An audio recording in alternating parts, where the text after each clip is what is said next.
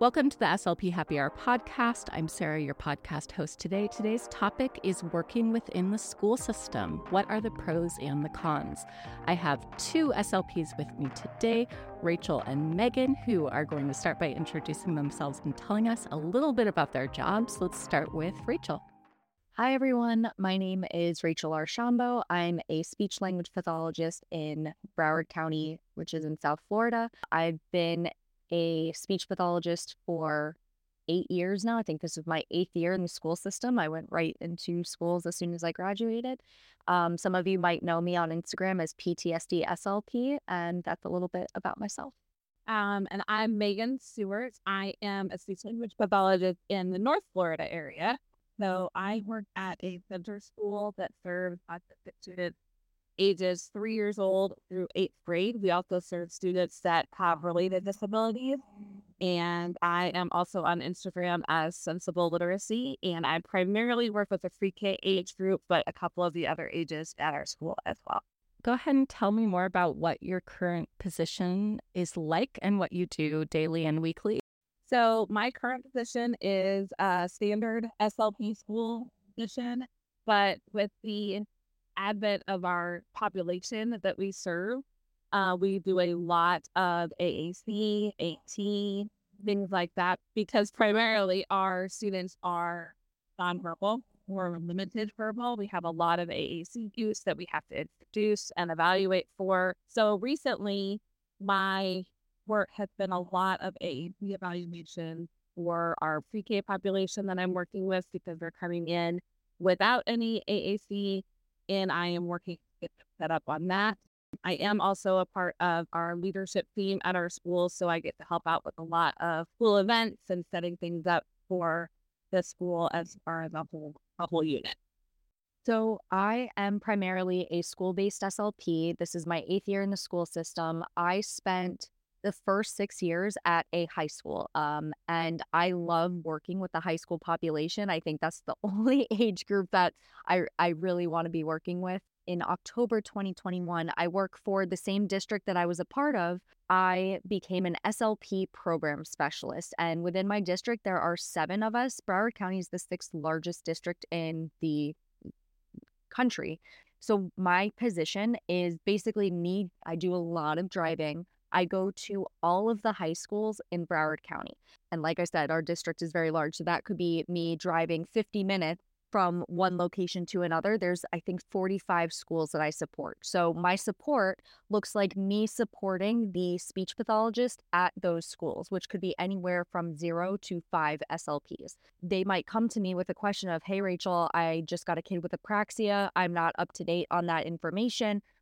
How do I work with the student? Or they need another eye on a student. So I'll come in and observe and give my thoughts on how to best support that student and that SLP. And sometimes it also takes like a supervisory position, even though it's a lateral position to the basic SLP school-based position. But today I was in a mediation with an assistant principal and a speech pathologist that are having just some issues working together.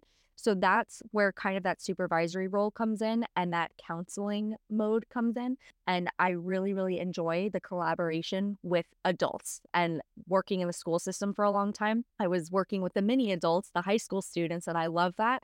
But I wasn't able to collaborate with the adults that much. And I love that part of this new position. A lot of the tasks I've been doing lately center around AAC and evaluation and implementation. The majority of our students are nonverbal or minimally verbal, and so we are implementing and introducing and evaluating for AAC.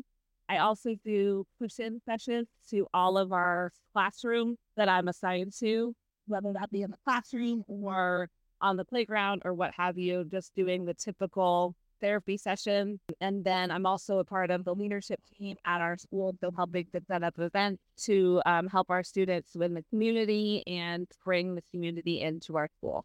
What are some pros and cons of your current positions? Because I think that a lot of people listening to this episode are going to be curious about working within the schools, and you both have very specific and specialized jobs within the school system.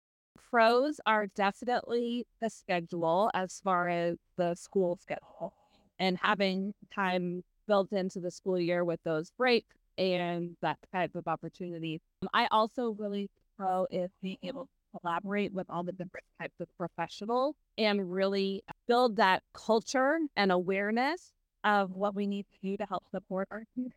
A con is definitely the fact that being in a public school, we're never quote unquote full, and we are constantly having new students come, which is great because we love them, but caseload is astronomically high. At least in Florida, we don't have a caseload cap, which is really hard, especially with myself working in the preschool. It makes it difficult to be able to provide the type of services that I would like to give them. So that is the biggest con for me. It balances out though with the love of working with the preschoolers and having those breaks and that ability to collaborate. But right now, I would say that is the biggest con for me.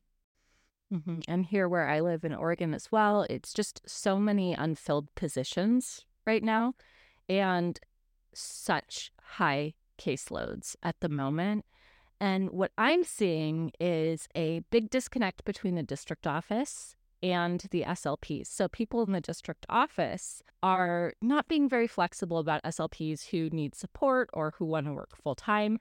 They're thinking, okay, it's fine, we'll just hire someone new straight out of grad school. And the challenge of that is that they're not going to be able to do that forever. We're getting definitely to an SLP shortage in the schools where they should be treating their SLPs a lot better than they are and being more flexible than they are, but they're still thinking about, 10, 15 years ago where there were plenty of SLPs to fill positions. So that's what I'm noticing. And my guess is that 10 years from now, a lot of school positions will be filled with contractors who are charging a higher rate, which is unfortunate for the districts.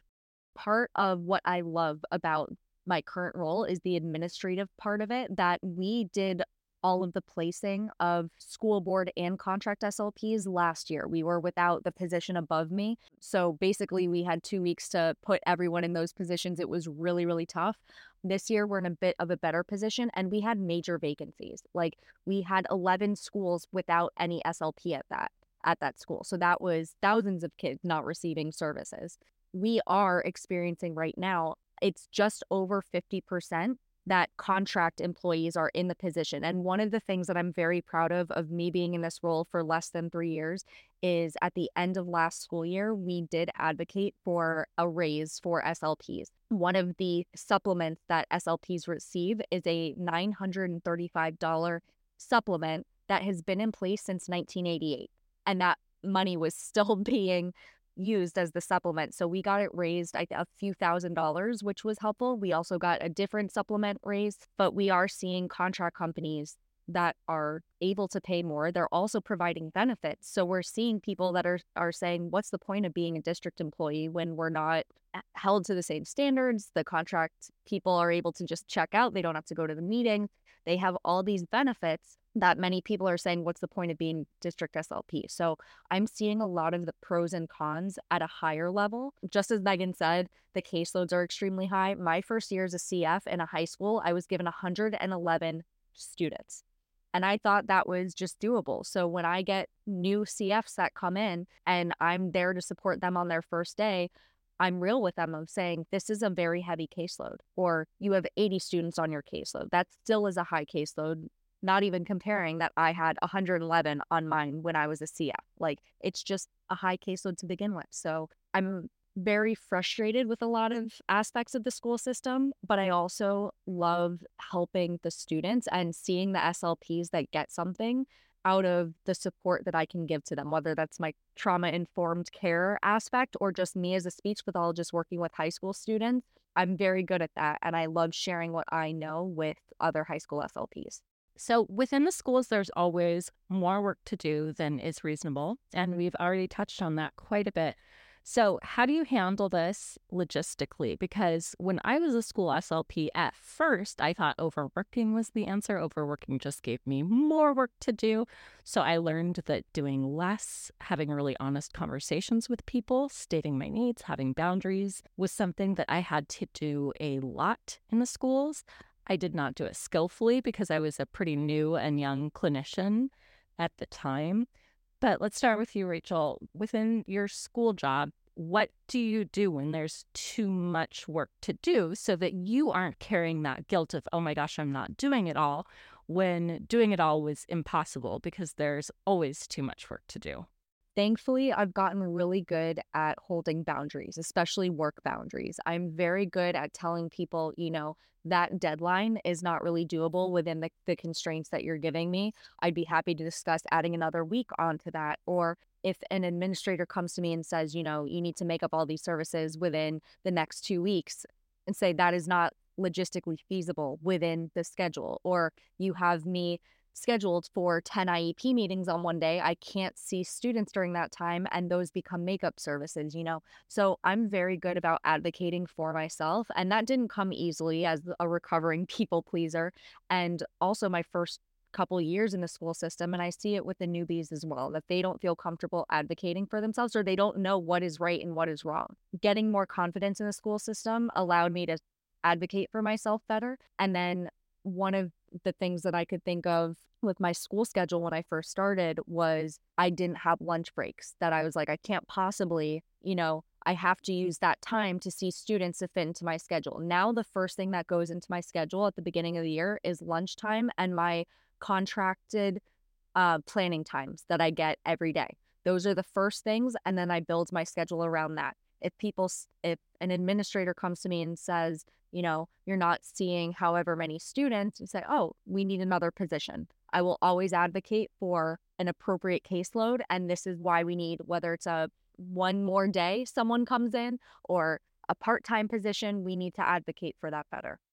I love that. And I love those terms like that's not logistically feasible. I also liked using terms like I'm unable to do that due to other demands on my time. If you need a reprioritization of my time, we can schedule a meeting. Nobody wanted to meet with me. I'll tell you that because they're also too busy. They're just trying to offload work, offload work, offload work. The big thing that I had to do in the schools was to realize and acknowledge that the paperwork was the most important part, because there are deadlines on how many days we have to do an assessment, how many days, there are triennial reevaluations that we have to do, there are yearly IEPs. So that really does come first. And that was a hard pill to swallow. But once I accepted that, essentially my bosses want me to cancel groups and do this paperwork because the paperwork is the most important thing. That took some pressure off me, but it was still really hard. Megan, as your caseload is growing, how do you advocate for yourself and avoid that overwork, boom and bust cycle of doing too much work and then being exhausted? And then also, how do you deal with those feelings of guilt that come when you can't serve kids like you'd like to because logistically your caseload is too big and you just can't? I've been over here just nodding the entire time that the both of you are saying those things. I think that Rachel hit it right on the head with saying, initially I wasn't good at advocating for myself. I thought, I've got to do this. I got to do this even if it's a detriment to myself because this is my job and these are the kids I'm supposed to serve. But as I've become a more seasoned SLP and had more time in the school, I've been able to set those priorities and set those boundaries around myself. And like you were saying, Sarah, unfortunately, the paperwork does come first sometimes. And you do have to say, I can't come to groups today because I've got 4 IEPs next week that I have to write. The way I have helped myself with that is just coming to terms with it myself and realizing that these are legal documents that I have to get completed. I have been very transparent with my teachers as well. And if I have a group scheduled in their classroom, but I have 4 IEPs that I have to write, I'll go tell the teacher, I'm sorry, I'm not able to come to group today. And this is the reason,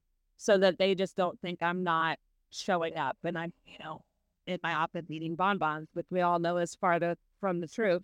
So that has been my biggest thing, is to be very to people about what I'm doing and keeping it very evident that if I'm not able to provide services because I'm providing documentation or writing AAC reports or doing things have to be done for these students, that I'm just very clear with that. But then also being able to give myself a break sometimes from the paperwork and just say, this has been too much for me. I need to go see kids because it's going to make me happy, or I need to go take a walk, or I need to do something else for myself to give myself a little bit of a break. So let's shift from the logistical to the self-care and psychological. How do you deal with the guilt that could come from, because when we are in grad school, we are very much taught this like 1 hour a week individual sessions model. We are very much taught this like linear upward pattern of growth, and kids are all over the place. In schools, we're often doing groups. Kids are often gone. We often have to cancel groups for meetings and paperwork time. So how do you deal with those feelings of guilt that might arise where I'm not doing enough, when really it's not a personal problem, it's a system-wide problem, right? There's not enough FTE, there aren't enough SLPs to do the kind of work that is expected for SLPs. What do you tell yourself when you feel that guilt, and how do you deal with it?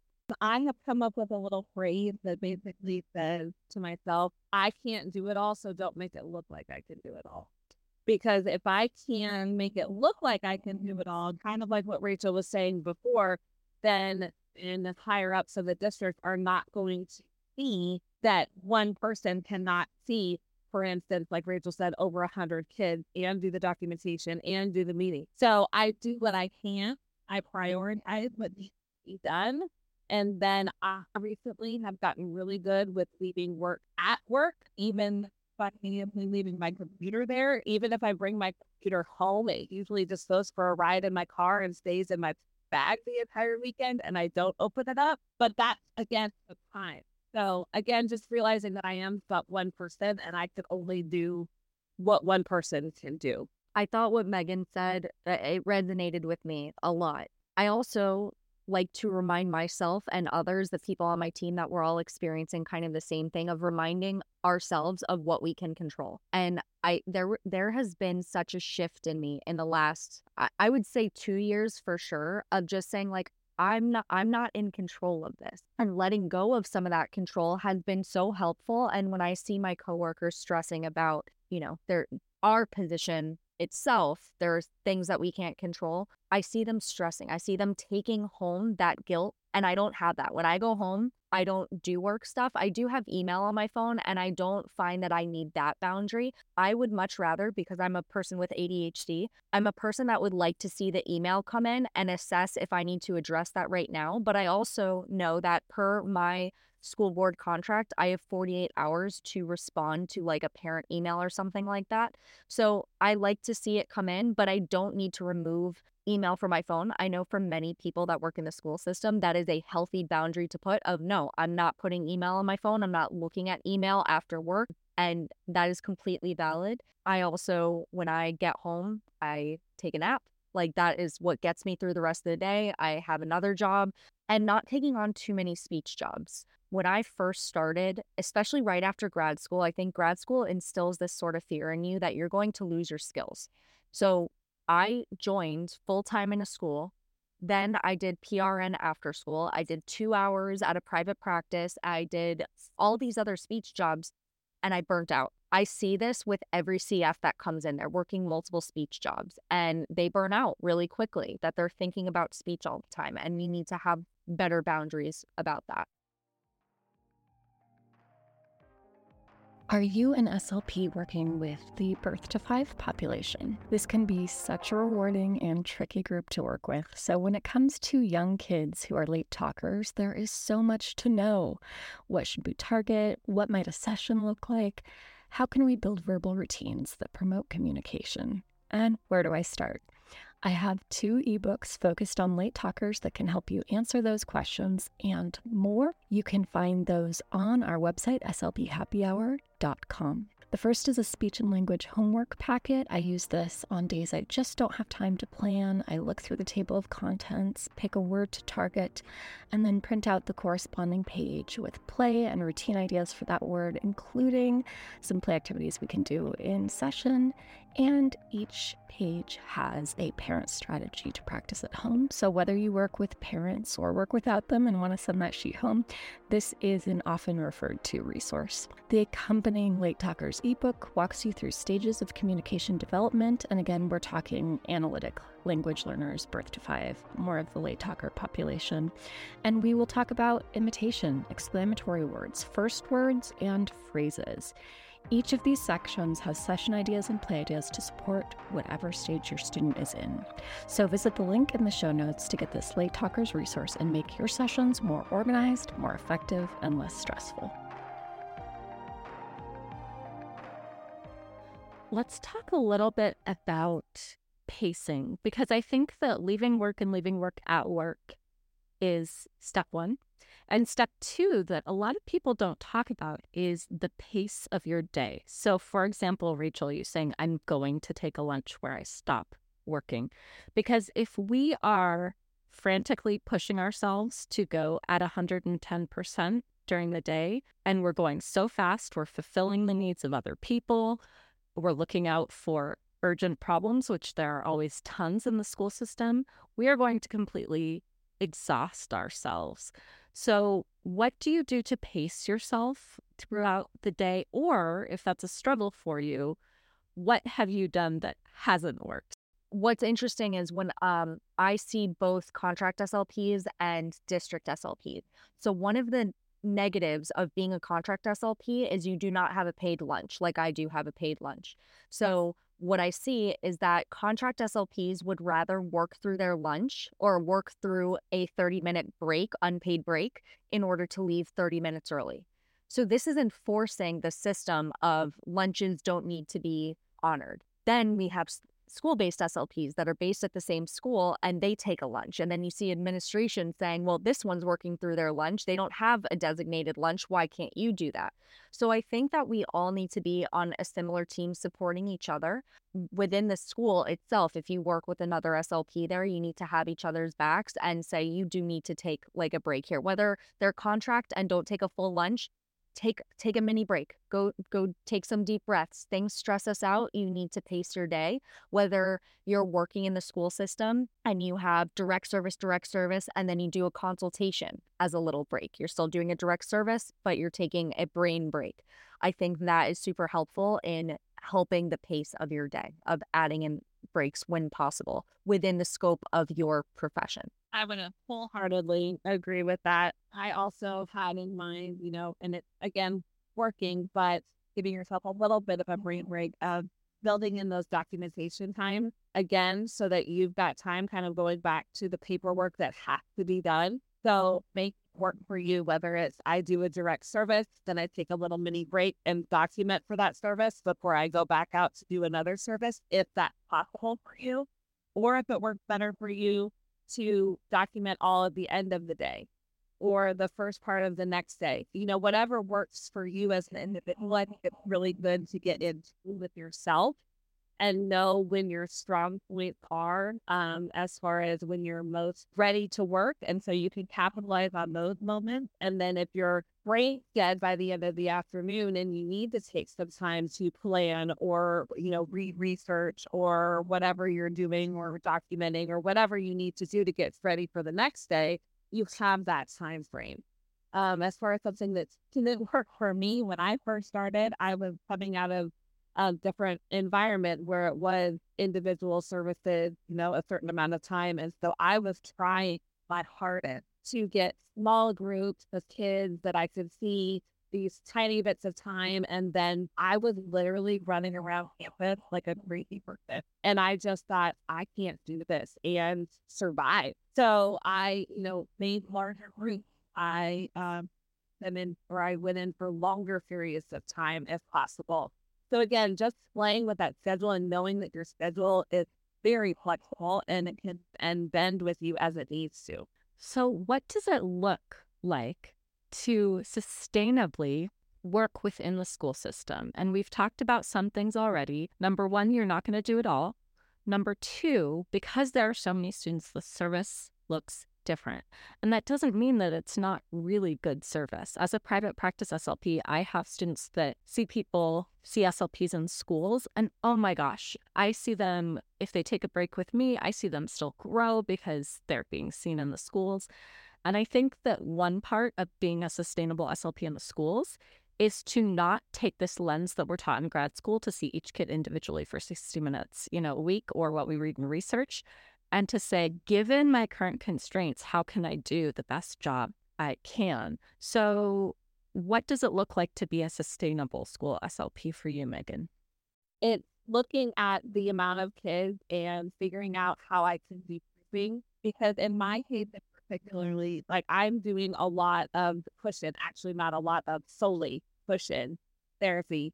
So my goal is basically to put myself out of a job in these classrooms because I want the teacher and the paraprofessionals to be mini SLPs and be able to implement these communication strategies that I'm modeling for them when I'm in the classroom so that they can continue those when I leave.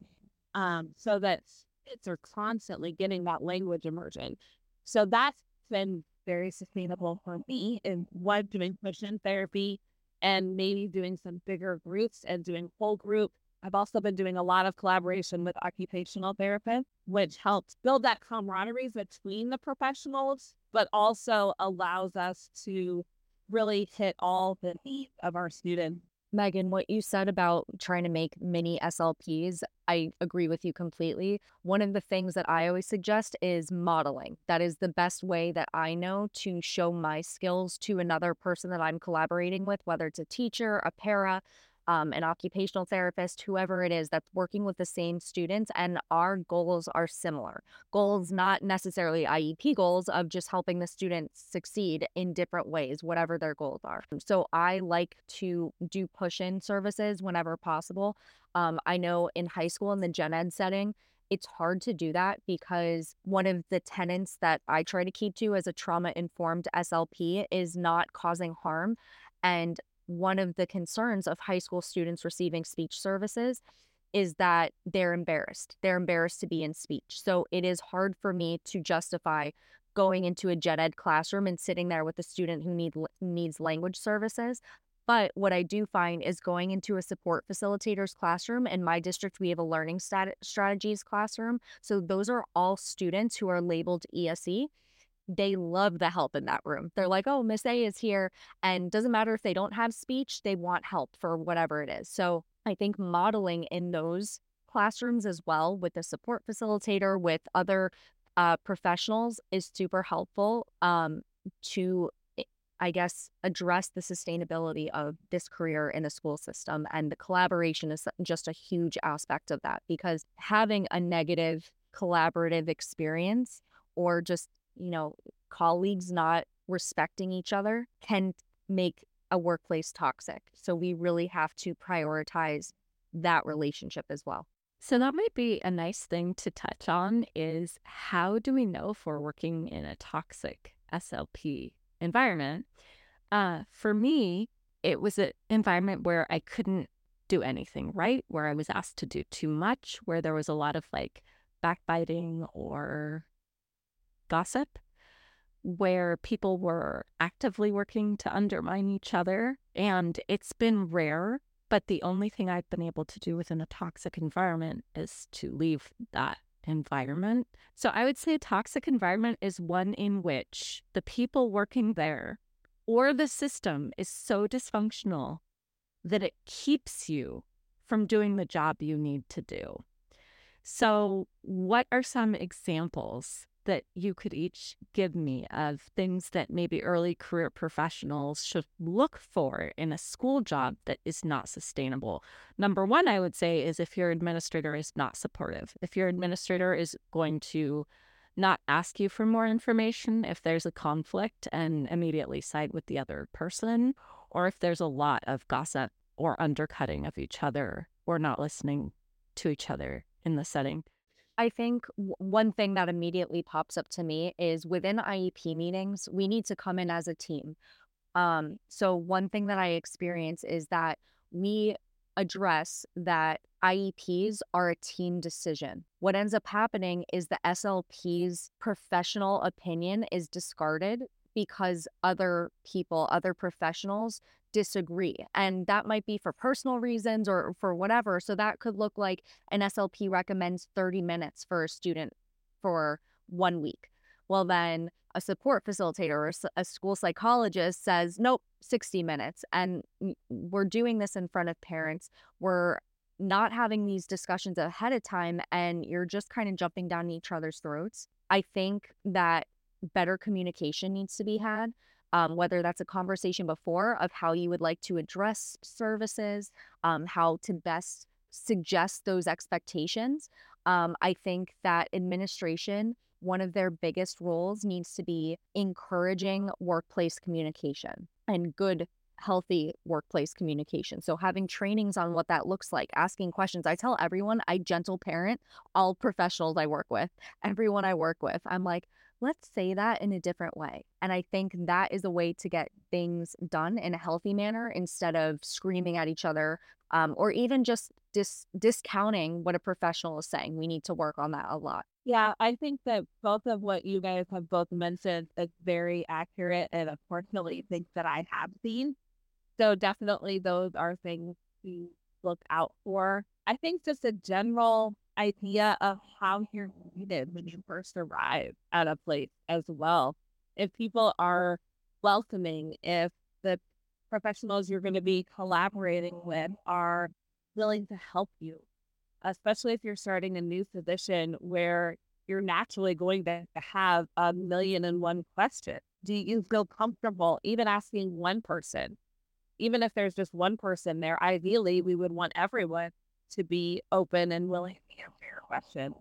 But at least if you could get one person to answer your questions and you feel comfortable going to them and being vulnerable and asking questions, I think that's really important to have that. And if you don't feel like you have that, then being able to go to your administration and asking, who do I need to be asking these questions to, or I'm having trouble, and being able to have those open, kind of vulnerable conversations is an important thing to have. And I would think it would be difficult to work within an environment where you didn't have that opportunity. So, if we're describing some characteristics of an unhealthy workplace, let's flip the coin and talk about the other side. What would a healthy workplace look like? And for me, that would be what I mentioned a moment ago, where the administrator and my coworkers are not going to be reactive if there's any issues with other staff or parents, who will stay calm, try to gather some information, and talk to us both. That makes for a really healthy environment. And just having a rapport with coworkers that is kind and that is supportive. Things that are collaborative and that allow you to go to someone and ask for help, or if someone comes to you and asks for help, that you're willing to provide that help if it's within your boundaries at that point, obviously. And if it's not, and you voice those boundaries, that they're accepted, that people can say, and not be frustrated with you because you're setting a healthy boundary for yourself. I think that that is huge, and having the opportunity for collaboration and talking. And I know that the school and the administration that I'm working under now, I know that our people have an open door policy, and she welcomes any discussions, any questions, and will sit and listen. So just having those listening ears. I would agree with everything Megan said. And on top of that, I think that our administrators, as well as the staff, every one of us need to be trained on trauma-informed care, especially the people above us, our administrators, so that they are not causing trauma to us. And that makes it a toxic environment, which then possibly adds to the risk of us causing harm to our students, which is the farthest thing from what we want to do. We want to help. So we all need to be trained in how to communicate with others. Boundary setting, super important. But yes, I agree with everything that Megan said. So let's talk about SLPs who might be listening who are looking at either getting into the school setting or changing schools.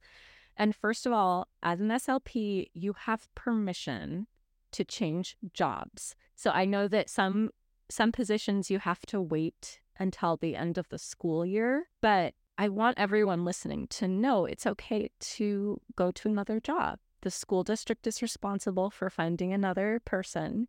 You aren't responsible for that. You don't need to carry that load. We need to be taking care of ourselves first. I understand when people have such guilt about it that they don't want to leave the kids, that it's just other factors that are making it tough to work there. You need to take care of yourself first. You cannot pour from an empty cup. There are other factors that go into it, that people threaten patient abandonment or whatever issues. Like, you need to look into your contracts and see if they give you like a 30-day timeline that you need to quit ahead of time, and try to stick to those. Other parts of the contract are like not enforceable.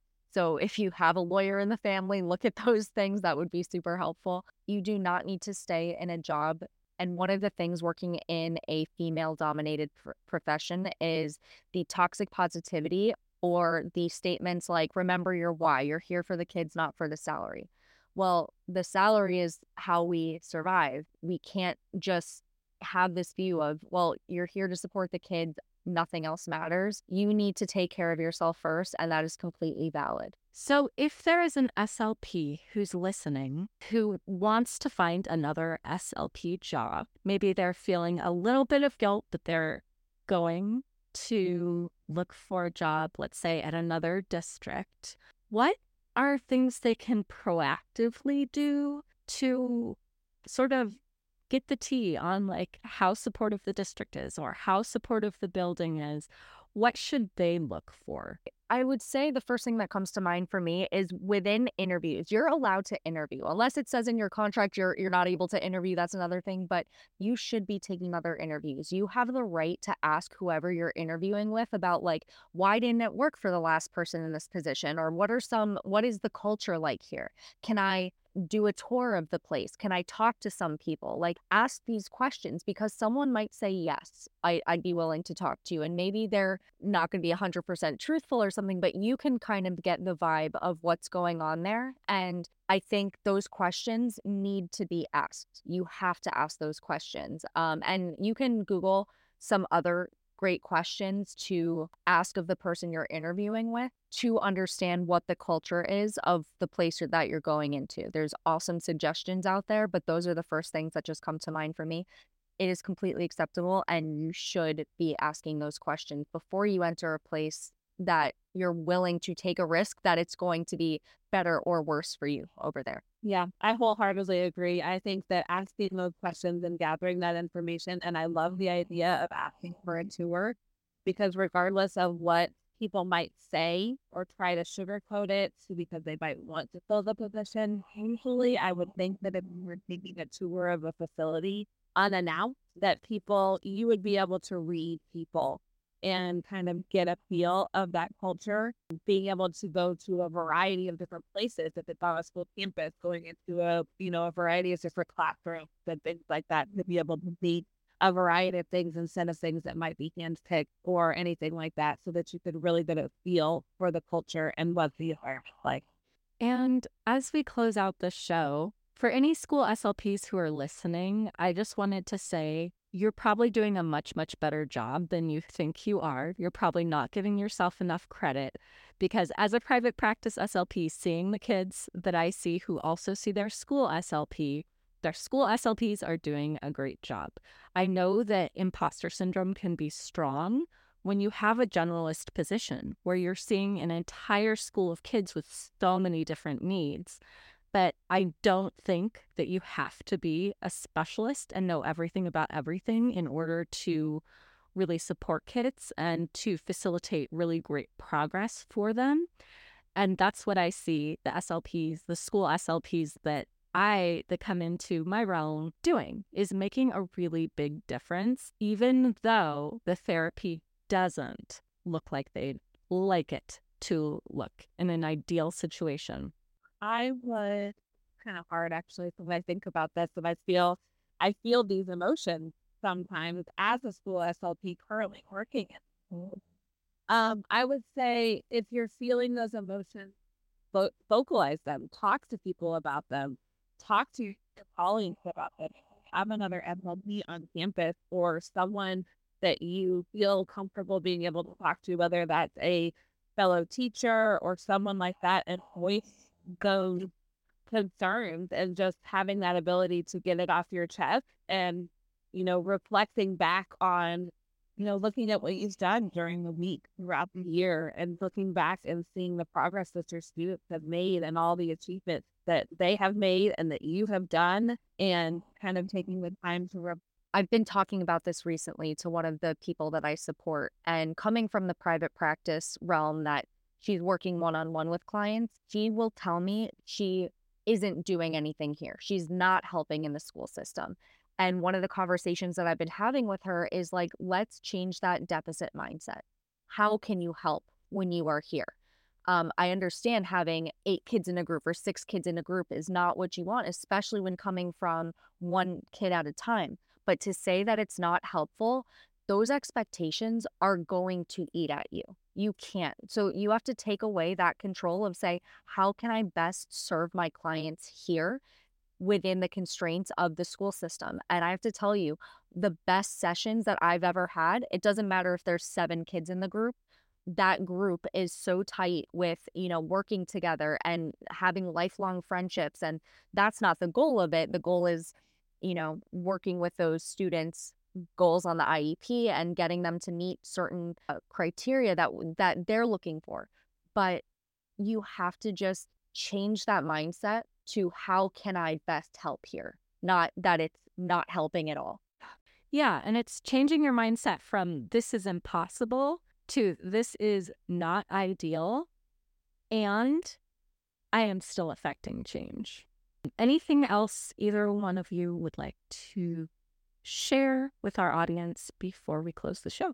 I would just continue to motivate those school SLPs. I love what you just said, Sarah, that this may not be ideal. I'm not facing change. I'm still being effective. I'm still making change. It may not look like what I want it to look like, but the looks are not the progress, right? So it's what's actually being done in therapy. So know that you're doing well, even if your environment doesn't feel ideal at the moment. Help me. And what I want to tell you all out there is that when you are unhappy with change and it's eating at you, try to ask yourselves how you can help with change, or the things that you are upset with within the school district, can you help with change? So one of the things that I was able to do was increase the SLP supplement. That was something that I had been saying, I'm unhappy with the salary here. I'm building a task force that we can get this done. And it took a year or two, but we did it. And that was a goal that we worked toward. There's other things within your school system or your district, wherever you are, that you might be unhappy with. Ask yourself how you can advocate for change in that area, whether it's like in your school itself or the larger district or the government. We are knowledgeable about the systems that we work in, and they need us to advocate for ourselves for the future of other SLPs. And that's it for today's episode of the SLP Happy Hour podcast. Thank you so much to Rachel and Megan for that very thoughtful conversation. And before you leave, I just want to remind you what we wrapped up this conversation with, that you are impacting change and affecting change more than you give yourself credit for. You are doing a good job. You are changing the lives of the people you work with. And we can get so stuck in this idea of what A+ speech therapy should look like. But you know what? None of us work in A+ systems. Many of us work within systems that are very bureaucratic. There are lots of rules. We have high caseloads. And so if we aren't working within a system that allows us to do A+ work, we're going to do the best we can, and we're going to recognize the work we're doing within the systems we work in, and we're going to remind ourselves that we make a difference. If you'd like to connect more with SLP Happy Hour, you can sign up for the newsletter where I send once or twice a month easy lesson ideas, and you can sign up for that at slphappyhour.com/newsletter. And please take a moment to rate and review the podcast wherever you're listening. I hope you enjoyed the show, and until next time.